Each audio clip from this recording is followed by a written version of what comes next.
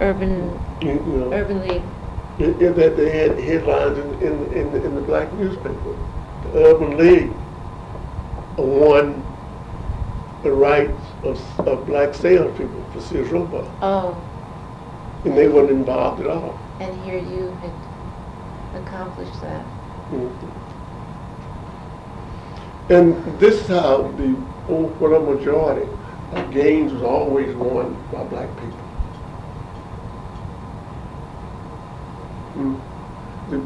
The guy that they give the credit to, generally don't do nothing.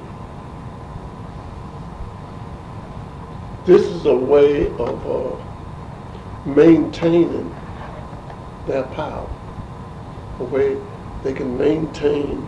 The black Right. over the black. Right. Because, you know, ordinary people always looks to certain sort of professional leadership. Lawyers, you know, lawyers, people feel like if they can get a lawyer, well, they got the best people to negotiate or win something for them. But they're the one that sells them out. But they don't want people to know that. So it's safe to say you were the power behind the throne. Yeah, other people, we had quite a picket line out there. But naturally, at that time, my organization was the one leading the picket line. And so after these kids it was two boys about 15 years old, they came out and joined our picket line. And so, for whatever reason, the police picked on them. And they beat up one of the boys. And we never was able to find him to catch up with him. But that's when they took you down to, Well, I went down to the station. yeah, but that's when you went down. Yeah, that's when they arrested me. Yeah. Mm-hmm. Were you there for long? No, there was a minister. I don't know what sort of a minister he was. He wasn't pastoring no church. He was out on our picket line. Yeah. So he told other people, you know, how for us to get me out of jail. They said they're gonna keep me for 72 hours. I was supposed to go to work that night. So he organized a bunch, and they started calling the chief of police and the mayor. And by 10 o'clock, they decided to let me out. They let you out. Mm-hmm. Would it be safe to say that you were getting a name by that time? You were getting. No, I never did No. really get a name. There was a number of us. Our organization never would get a name, no more than some sort of a radical group. You were known as a radical group. Right. We never did get the respect that the NAACP, the Urban League, and these people got. Because these was professional people. Yeah. And yet you were doing the same. Yeah, we were sort of rousing people up, and the powers that be would decide to settle, but only settle with the Urban League or the NAACP, something like that. Is it safe to say you love the union? Yeah. Yeah. A union is very essential to the well-being of working people. It's just the history of the union is not that good. One reason is when AFL nationally was organized a long time back, and so as far as black people was concerned, they never did come no sort of force in the AFL. It was a long time before they could even join the AFL. And when they could join, they could only work in menial jobs. And they didn't ever care a voice in the union. They never cared for a Negroes voice in the Union. in the Union? No, they never carried a voice in the Union. Carried a voice? Right, Okay. they never carried a voice in the Union. So the only thing they got out of it was a little bit of pay. Now, are you talking about the Negroes? That worked within the AFL. Okay. Now, when the CIO was organized in 1935, This is before they joined this was before, together. yeah. Yeah, it was, you know, AFL go all the way back, you know, the AFL dates back to around 1850, something like around 1850.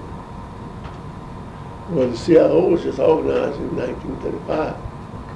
Well, at that time, the AFL was a very strong union, but they were very prejudiced. They would never organize low-income workers of no color. They primarily were skilled workers. That's why the CIO, when it was organized, it grew so fast.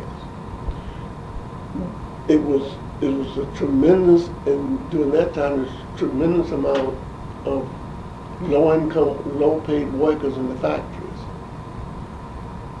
And these people were just being ignored. And when they was organized, they appealed to these workers, and they joined by the thousands.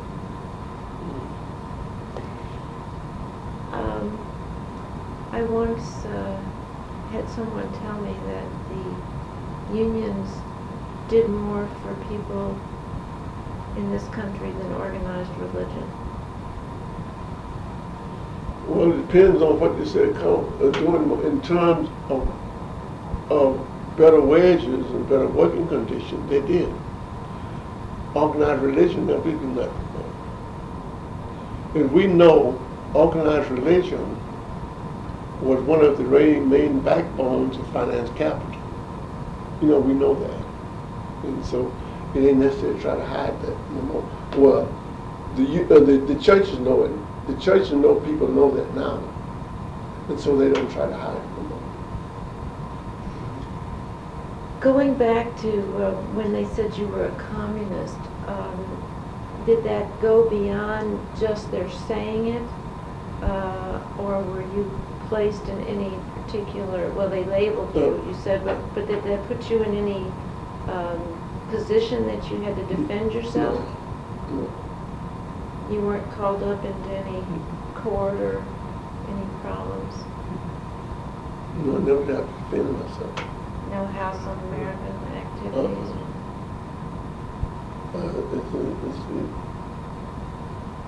They just put your rumors out, and it goes through the plant. Nobody did anything to you? No. No physical harm? Now, in my department, the white workers in my department for a long time, they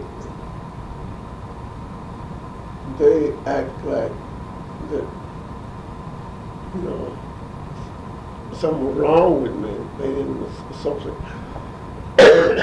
But they wasn't too bad if you consider it. Because they would do this for maybe 3-4 days. It was just like something came out in the paper that would indicate I was a communist. Well, that's one thing the workers in the plant would do, read the paper. And so, particularly at that time, the Globe, which was the most reactionary thing in the world.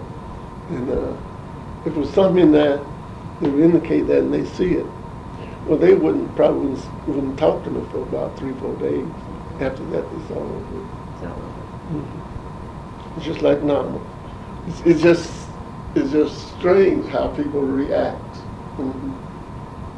Yeah. After a few days, it's back to normal. Well, they forget, and plus they got their own things to think about. I guess so. It drifts off. And maybe there was no more. Yeah, I know one time there was an Indian. He was not a full-blood Indian. He's part Indian.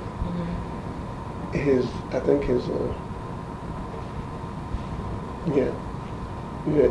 Well, the whites didn't like him because he's Indian, of course. So they wouldn't associate with him.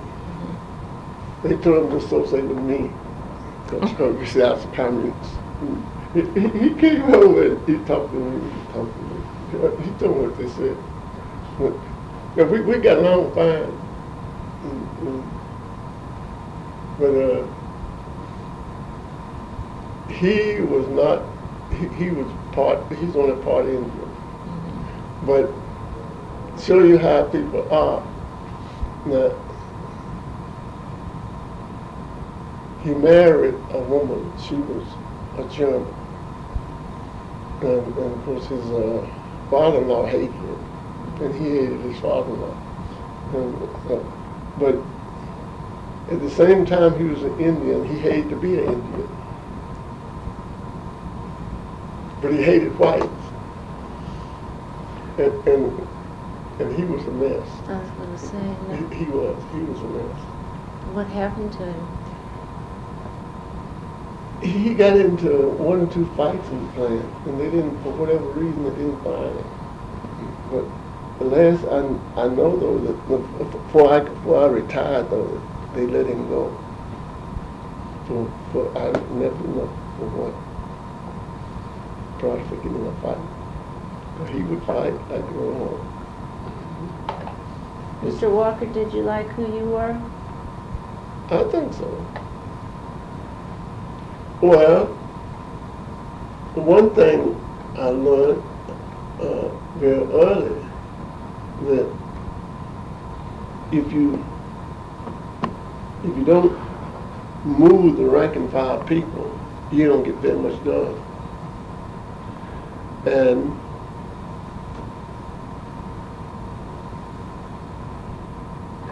people need leadership of all levels.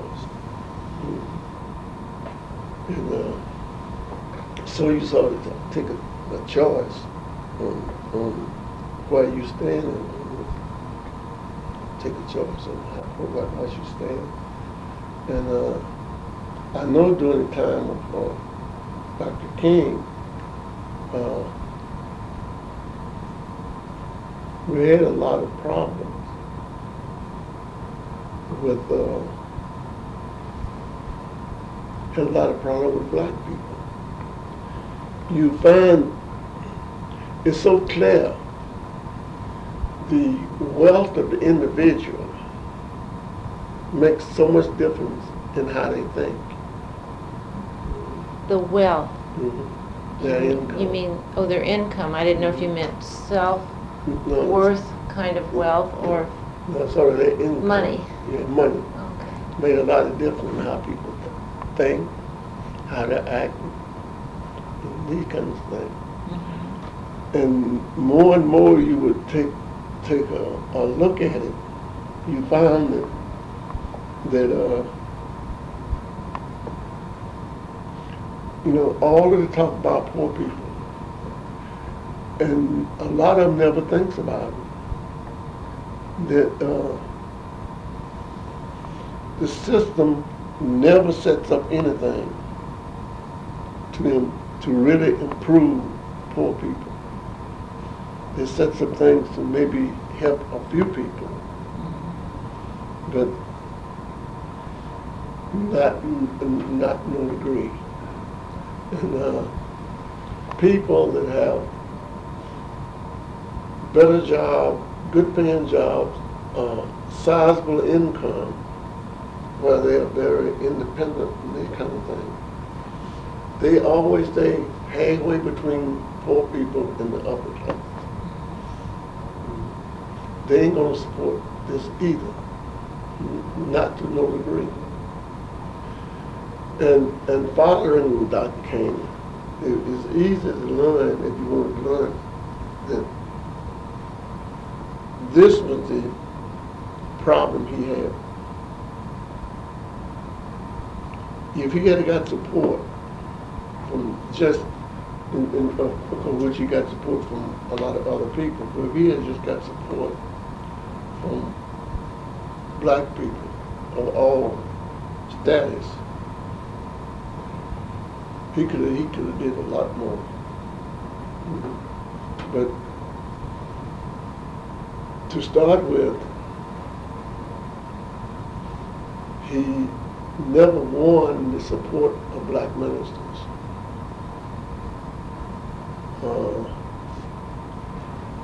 He won the support of just the ordinary people, almost 100%. But the upper class among black people, he never did win them. After he won such overwhelming majority of ordinary people, a lot of them come over, but they weren't strong supporters. They just act like they was. Because they were embarrassed not Right. to. Right. But in terms of really supporting his position, and his position was different. Last week they had a program on Channel 9. You know Tony Brown. He comes on sometime, and this was in Reverend Walker that was one of Dr. King's closest supporters. He was talking about this, and he outlined a lot of it, how that it was another person. I didn't know him. He was a minister before King come along, but the King knew him and he said now he was a guy that was totally out, trying to convince the ministers in particular, because he said, this is where the money was. He said, it's amazing. The ministers really pulls in a tremendous amount of money. And he was trying to convince them that the economic struggle, as far as he was concerned, was the main struggle. But he found he could not get the support of the upper blacks. Or the other ministers. So what? Or the other ministers, you said. The other ministers was getting good pay. Now, is that for the same reason? Yeah, because today you get less and less of black support from big income black people. And the ordinary people, so like me and others, they always blames them, what they always call them, Uncle Tom. But they'll never learn. Money don't have no color.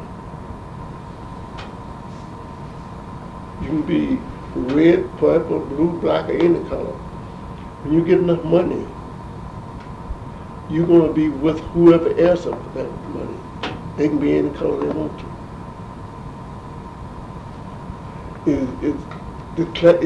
See, that's one of why they called me what they did. Because I was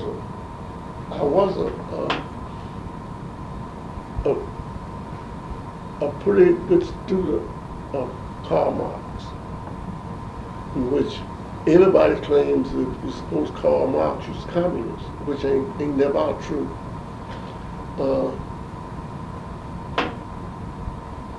I don't think that I'm not totally convinced that the communists really followed Marx's position. No. I'm still convinced that Marx is right. But getting people to follow him is a different problem. He's right in finish what you feel he's in his theory. You have a classless society. A class society. Classless. And he was supporter of a classless society. Classless society.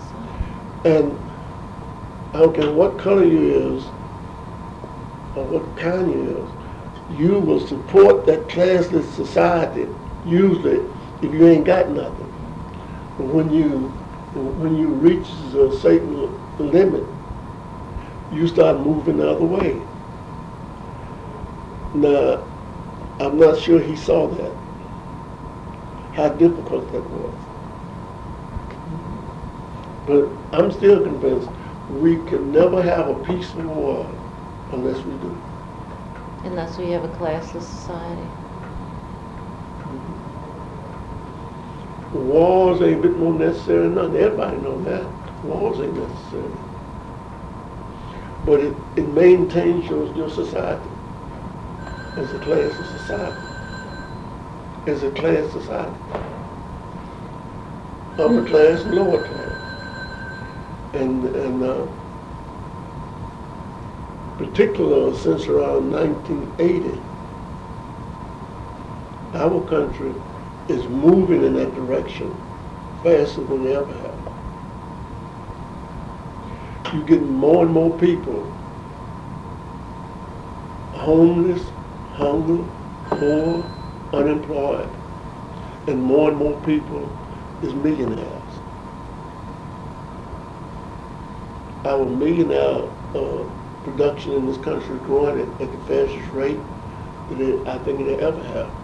So we're moving towards? We're moving towards a society that is totally separated. Separated. Right. In place of building a large middle class, in which we in this country have always thought about, always tried to do. But today on the radio coming down here, they were talking about the home as we used to know it, with the mother and the father and right. the children. It isn't. No, that's gone. It's the 50s. That's gone. And this is the problem I've always had. I've always thought about it a lot because I've always studied Marx quite a bit. And I've always felt that if we could ever get people to move in that direction, and you know, after speaking to 2-3 different ministers from Nicaragua, I come to the conclusion that was Reagan's main problem in Nicaragua. They so skillfully, I never figured out how they could do it. Who's the ministers in Nicaragua, which was overwhelmingly it was Catholics, of course, because Central America is Catholic. But it was some Baptists and Lutherans and a few other different denominations there.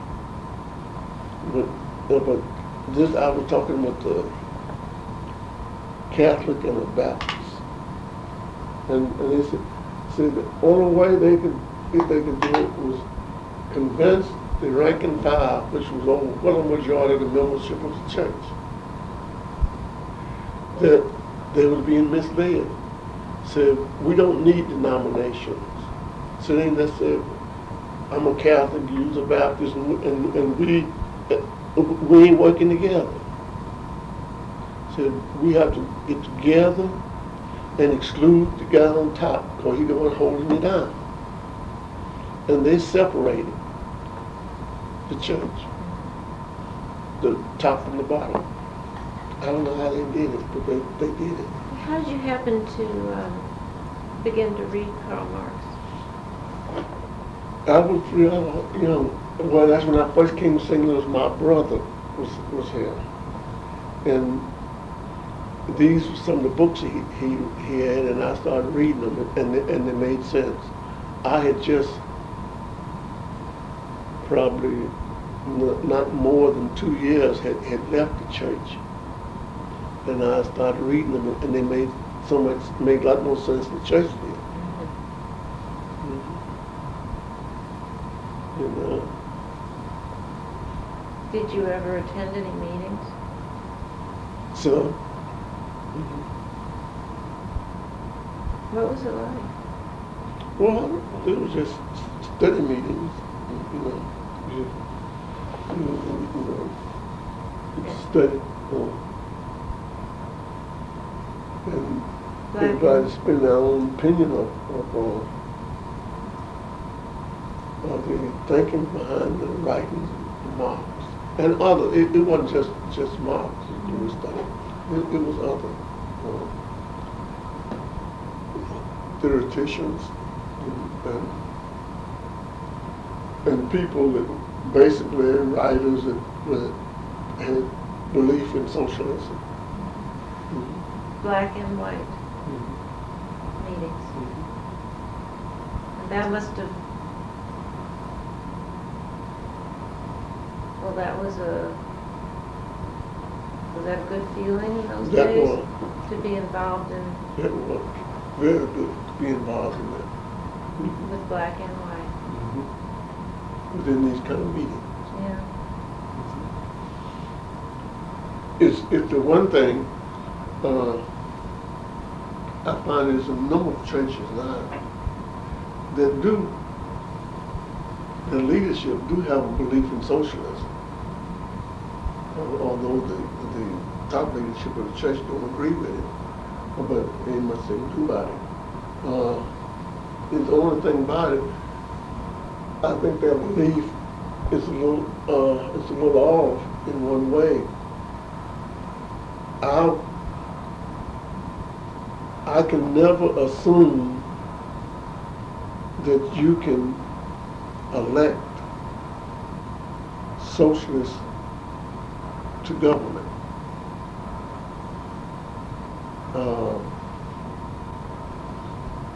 You probably can elect somebody that says a socialist. But usually, particularly in this country and probably other countries like probably Great Britain, Canada, and these kind of, it's probably the same way in this country. That if a person is a real socialist and really believe in socialism, they will want to allow him to be elected. I don't think,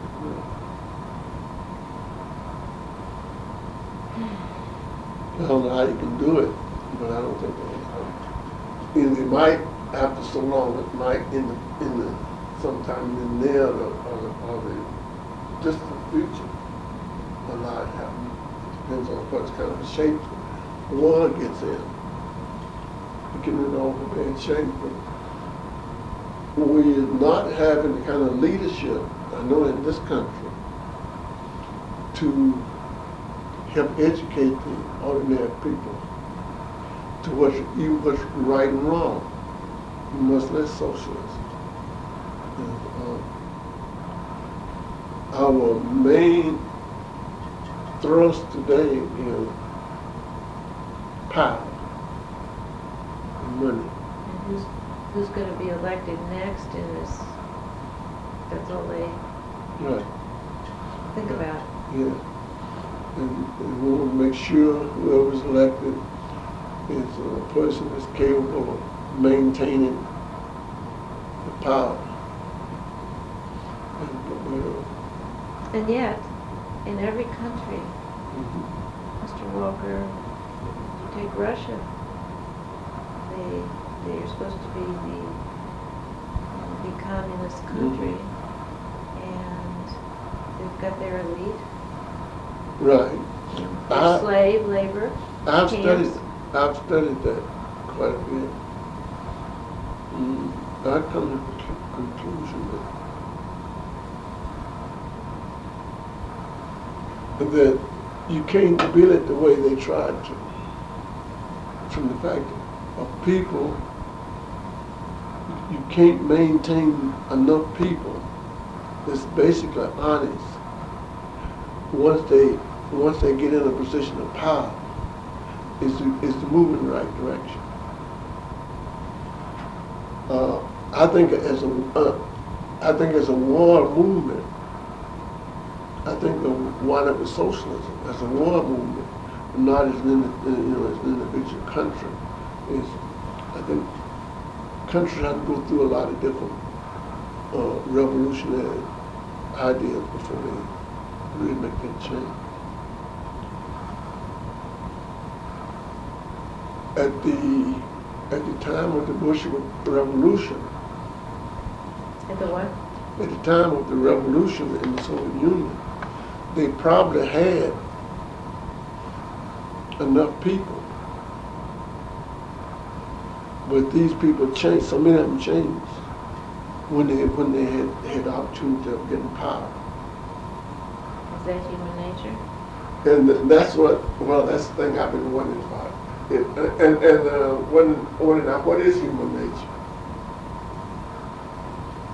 I've heard several people say that was human nature for them to do that, but what is human nature? I don't know. I don't either. But it probably takes a lot of, the processes have to go through a lot before you finally winds up with it. But it is a problem. Well, yes, the problem I find is that it's possible to take away the, maybe the personal resources of each person, which makes us all Right. so different. Right. Yeah. And well, I think, I've thought about that myself. The country did not make all of the necessary laws to avoid people holding a position. And that's the one thing about these 10 unions in this country I talk about. Their laws would not allow one person to stay in power to, either one term or 2 terms, before he had to go back into the factory and start working. That was good. Yeah, that's how come the unions had to get rid of them. They couldn't afford 10 national unions to have these kind of laws. Pretty soon, they have control of organized labor. So they had to get rid of them. We'll go on a little while longer and then you can come back whenever. Okay. All right. Well, probably when that plays out. Okay.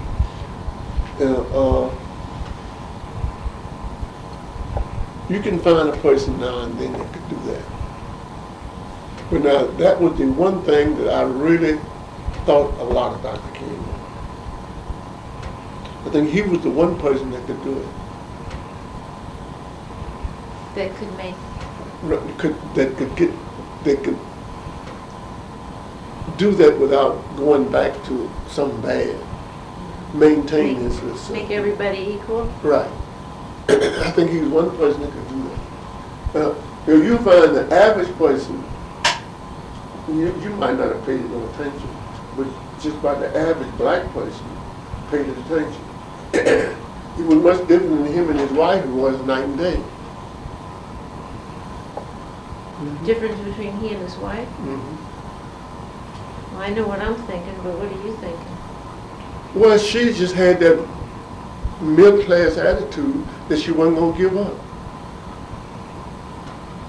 But he didn't have it.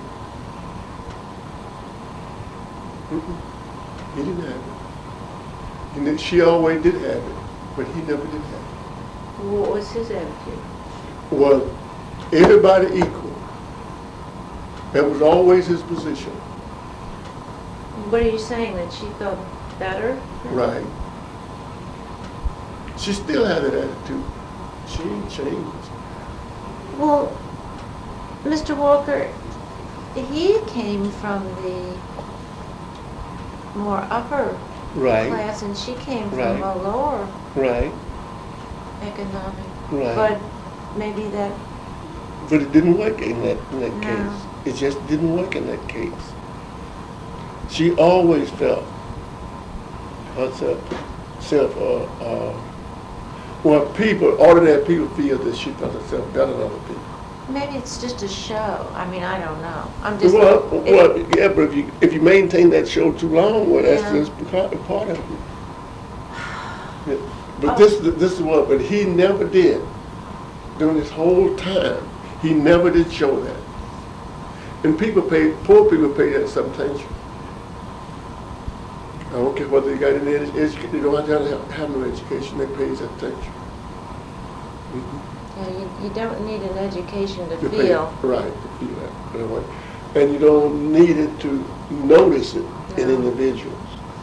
But And sometimes that's all you need is your innate instincts right. to know. But you know. this was really his record. He never did show that. He always maintained that you had to maintain yourself in a safe position if you're going to hold out to look at all people alike. You, in no time should you yield to the ruling class in this country or nothing. He gave hope Yeah. and a feeling that things could be accomplished. Right. And I think people will always see him like that. I know I will. He was just a guy, for whatever reason, this is the way he was. Tell me about where you were when you heard that he had been shot. Well, where was I? Oh, yeah, I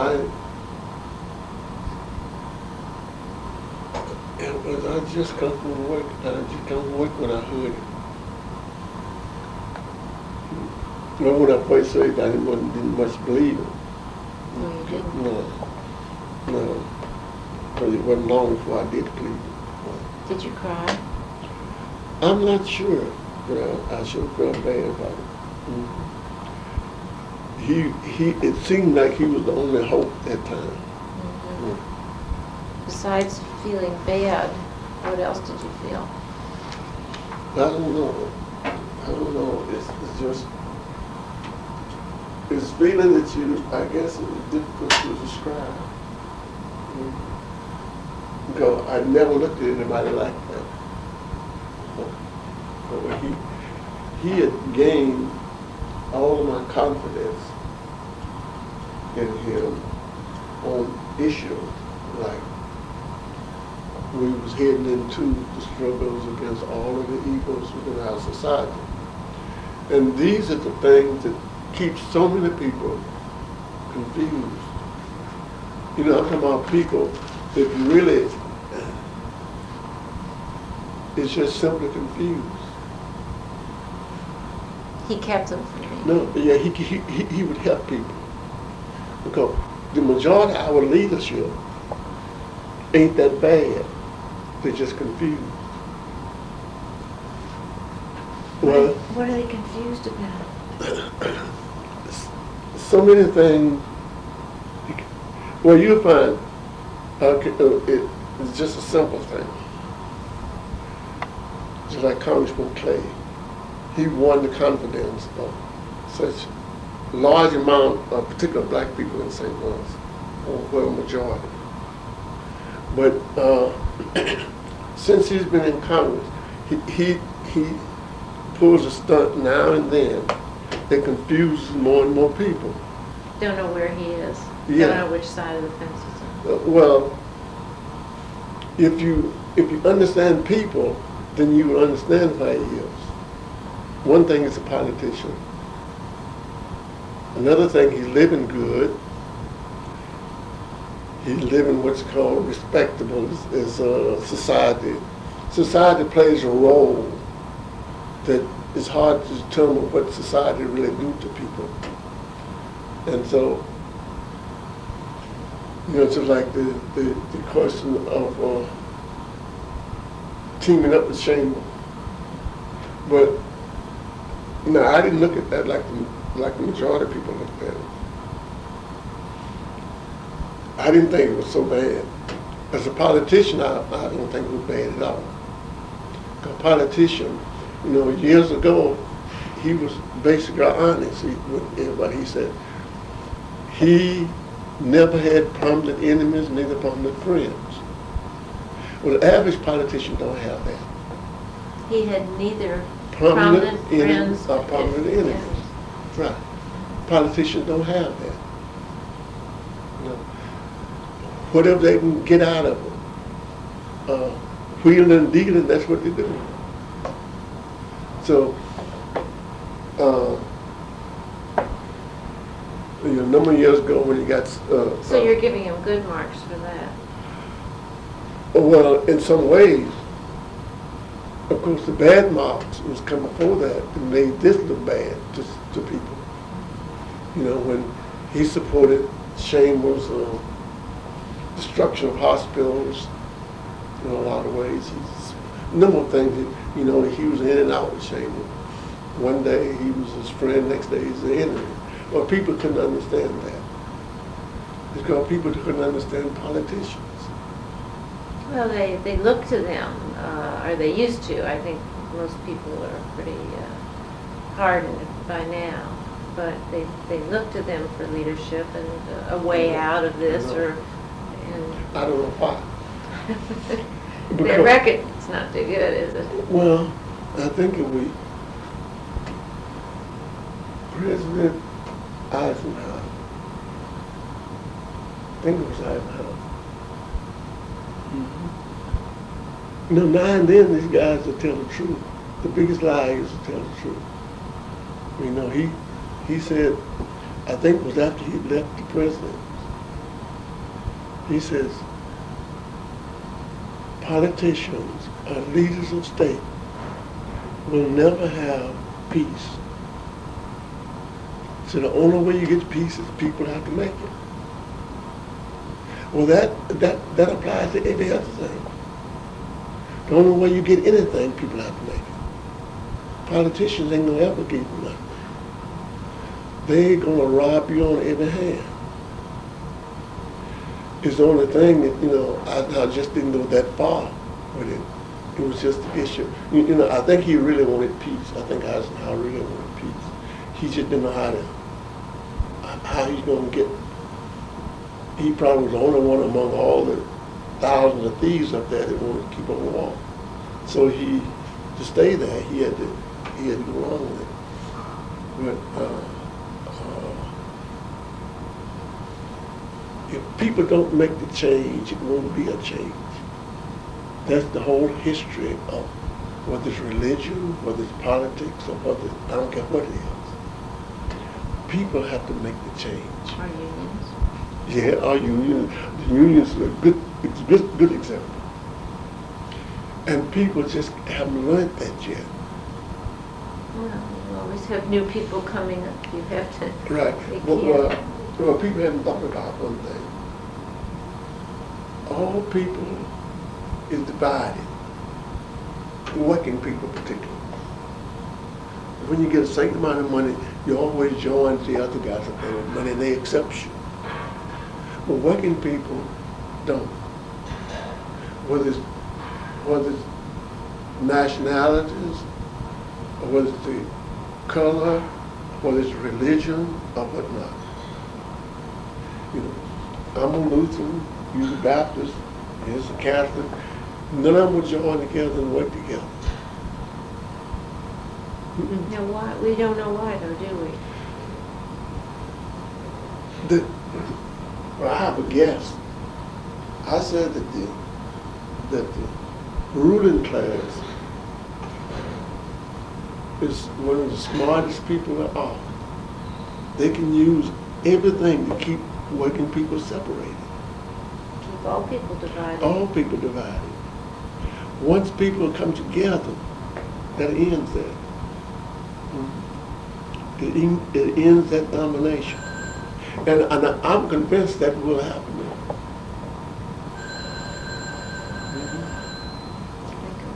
I'm convinced it will. I don't think people are going to give up. Don't care how many, I don't care what countries it is, don't care how down on people they are, how many people they kill, how many people whatnot. you still find people who come back, fight back. Mr. Walker, what did you want to be when you grew up? Well, when I grew up, I hadn't thought about what I'd be. When you were little? Yeah, when I was little, I can remember when my oldest son was little. I know early he expressed what he wanted to be. What do you want to be? Well, he really expressed what he wanted to be, but he didn't know what he wanted to be. He wanted to be an A-baby, he said. But he didn't really want to be an A-baby. You find out after he keep talking, he wanted to be whatever it was he made the most money. And that's a normal thing with people. Our society teaches people that. They don't teach people about peaceful ways. They don't teach people about love, these kind of things. It's how you don't make the most money. And that was, or he would change 2-3 times a year. what he wanted to be. He found something he could make more money out of it. What did he finally do? Well, now he's in real estate, which is the worst job you can have.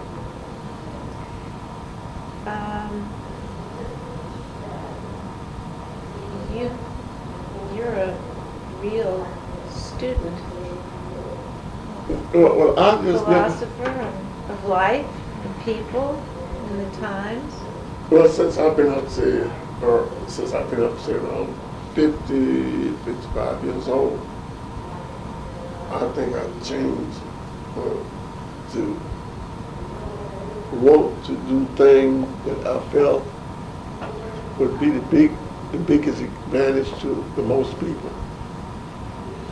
In particular, after King came into existence, that strengthened my position in this field a lot.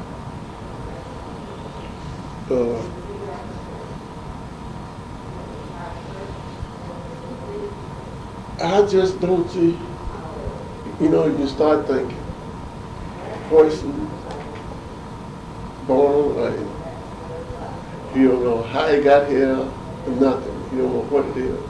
You still don't know. You don't know nothing. So it seems the only thing for people to do is to build the best of the world they can build. It seems like to me. Because the only thing you can do is live a life, one lifespan. You ain't got no other way. You ain't got no other way out. How'd you get back to the church? That's how. This was the first church I came to after I come back to the church. And that was the pastor there used to be a real progressive guy. He was black. And he convinced me that I come to the church, then we could do things and be in the interest of people. Did it happen? Not immediately, but I learned that it's going to be a real fight for that to happen in any church.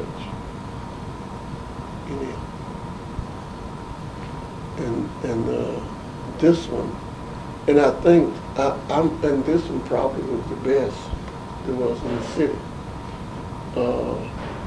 And I think at the last Lutheran convention, probably it's the outstanding national church that really wants to do something. I know a lot of people really want to do some things.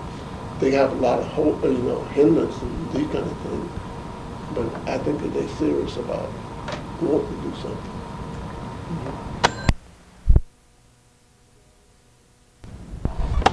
Today is March 15th, 1989, and it's Sister Prince, and I'm interviewing Herschel Walker for our second interview. Okay, we'll just let this tape run, Herschel, because we'll just look at what you brought, I Okay. ask you to bring some things that you had, and so why don't you show me what we've got here? Now, this has a whole, have more information than I've ever. More information than what? On the question of the, we're talking about the Negro Labor Council. Right. That's, All right, let me just,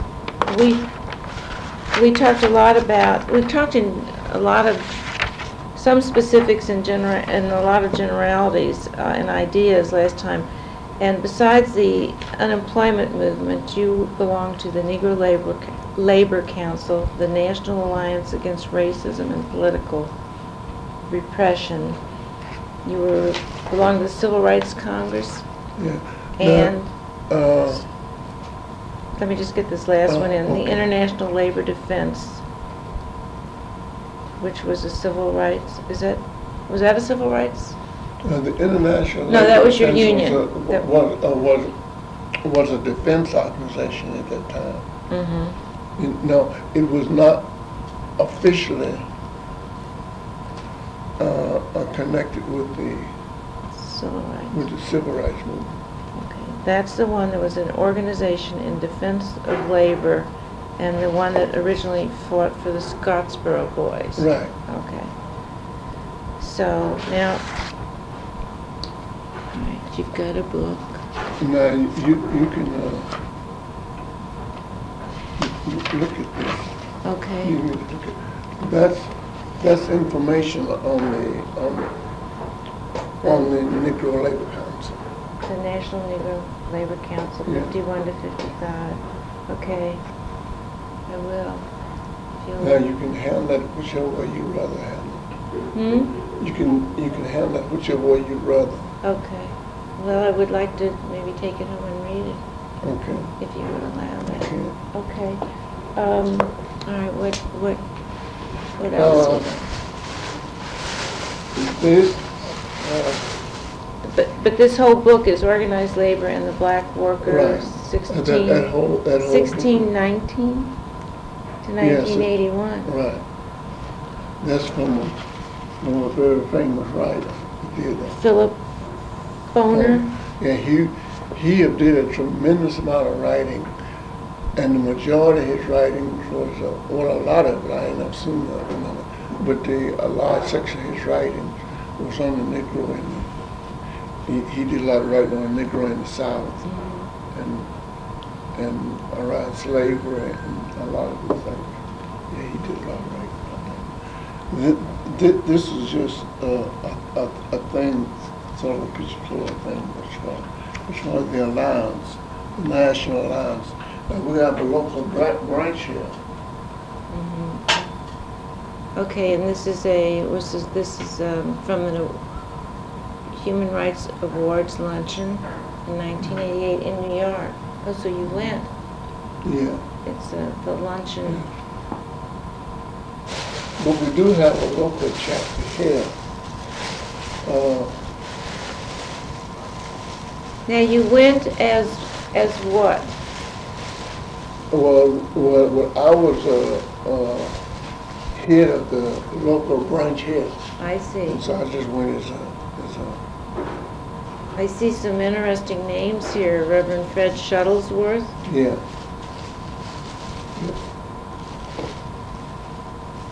Now that's something that you can keep if you want. Keep this? Yeah. Do you have another one? Yeah, you can keep that. Oh, well, thank you. And you can keep that too. That's about that. All right. Yeah. This is a brochure explaining Some things about the lines. Okay.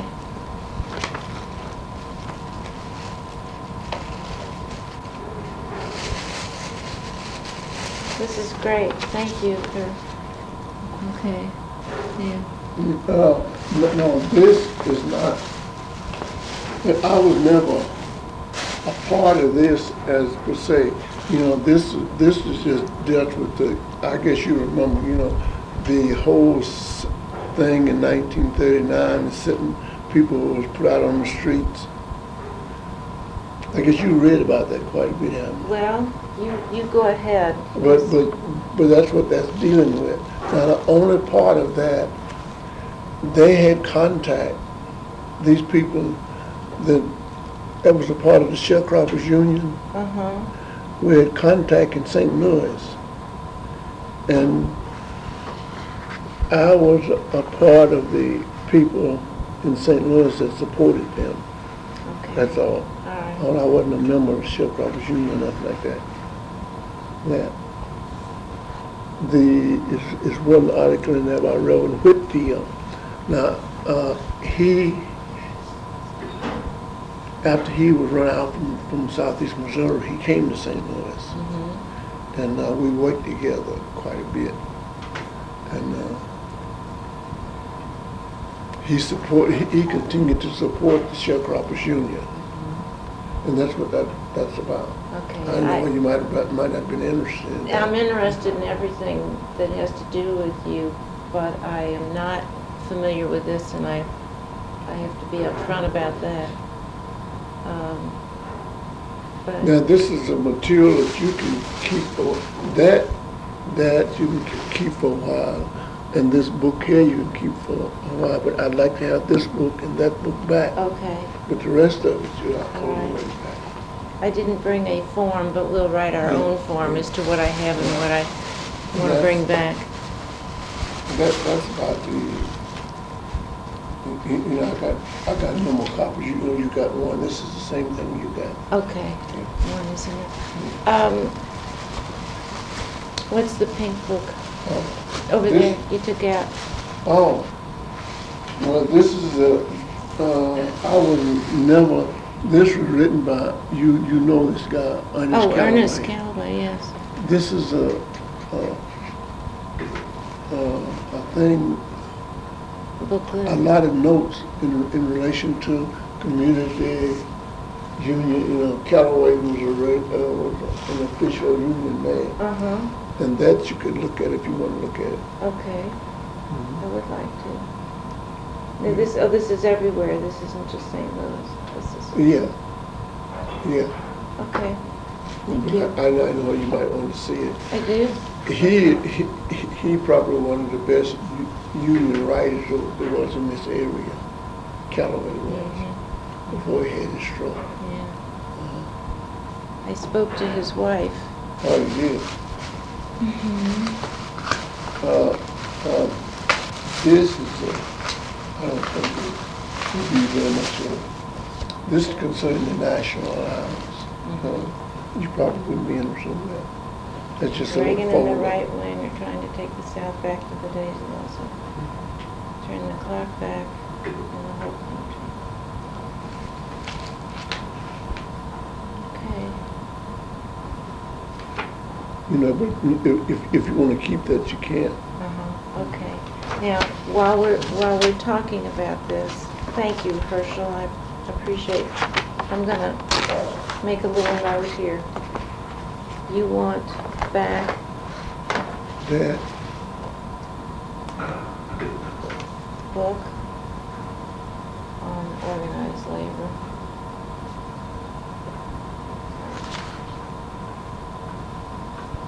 By owner. Okay. And you want the roll the union on, right?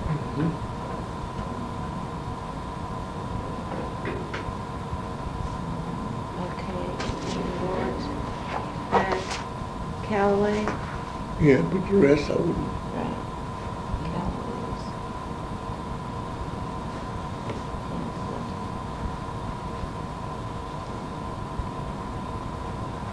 Okay. I'll just put up here, I will return.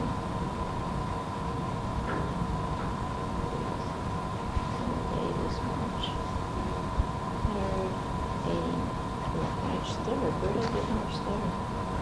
15th. Okay. Why'd you put on here, if you don't mind, Michael, I lost your phone number. Oh, okay. Yeah. 8636468. usually we have a certain kind of form, and I just don't, Okay. No, that's all right. don't This have is one, just- but I do want to make a note so that you, Mhm. thank you. That was very nice of you to do that. Okay. As I said, we talked about lots of your background, your general background, and some specific things that you did. I want to ask you one question.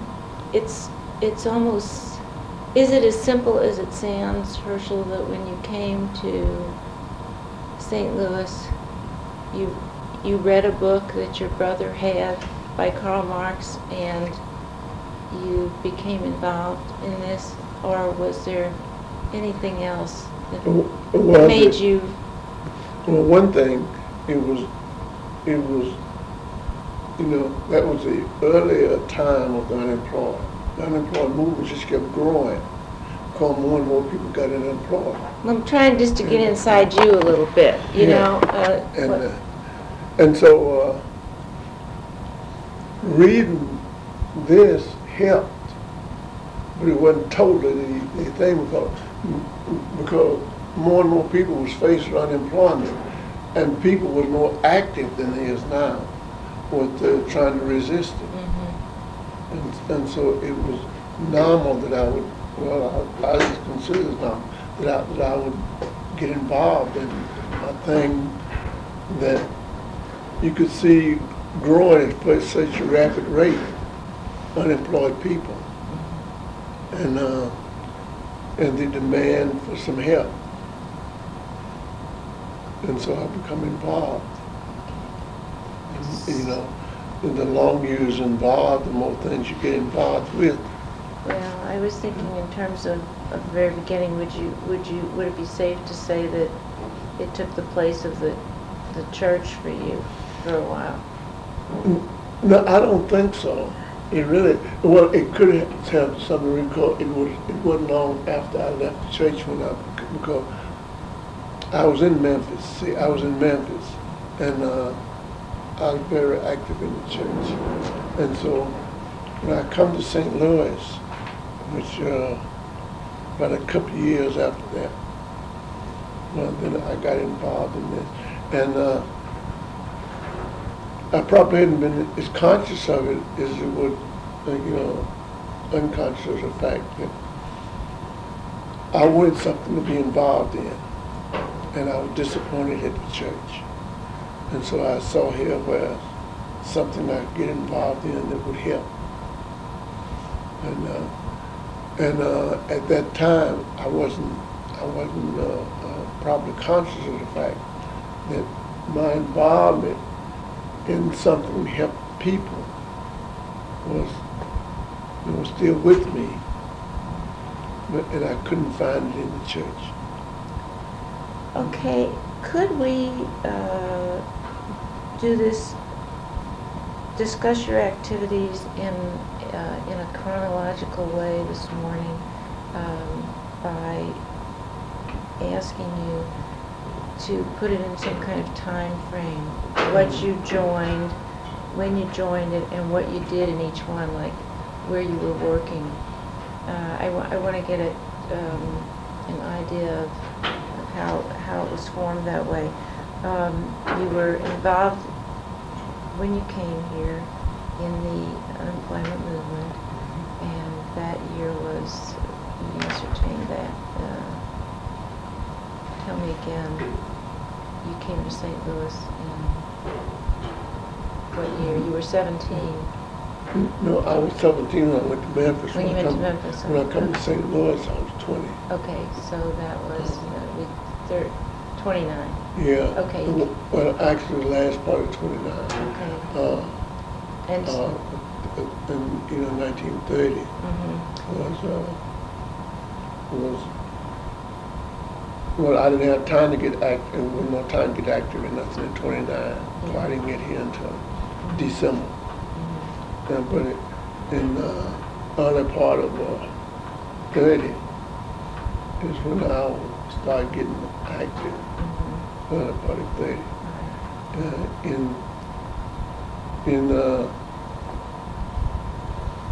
Well, the youth was active in the demand for jobs and welfare and these kinds of things. I did not get involved in organized labor until way later on.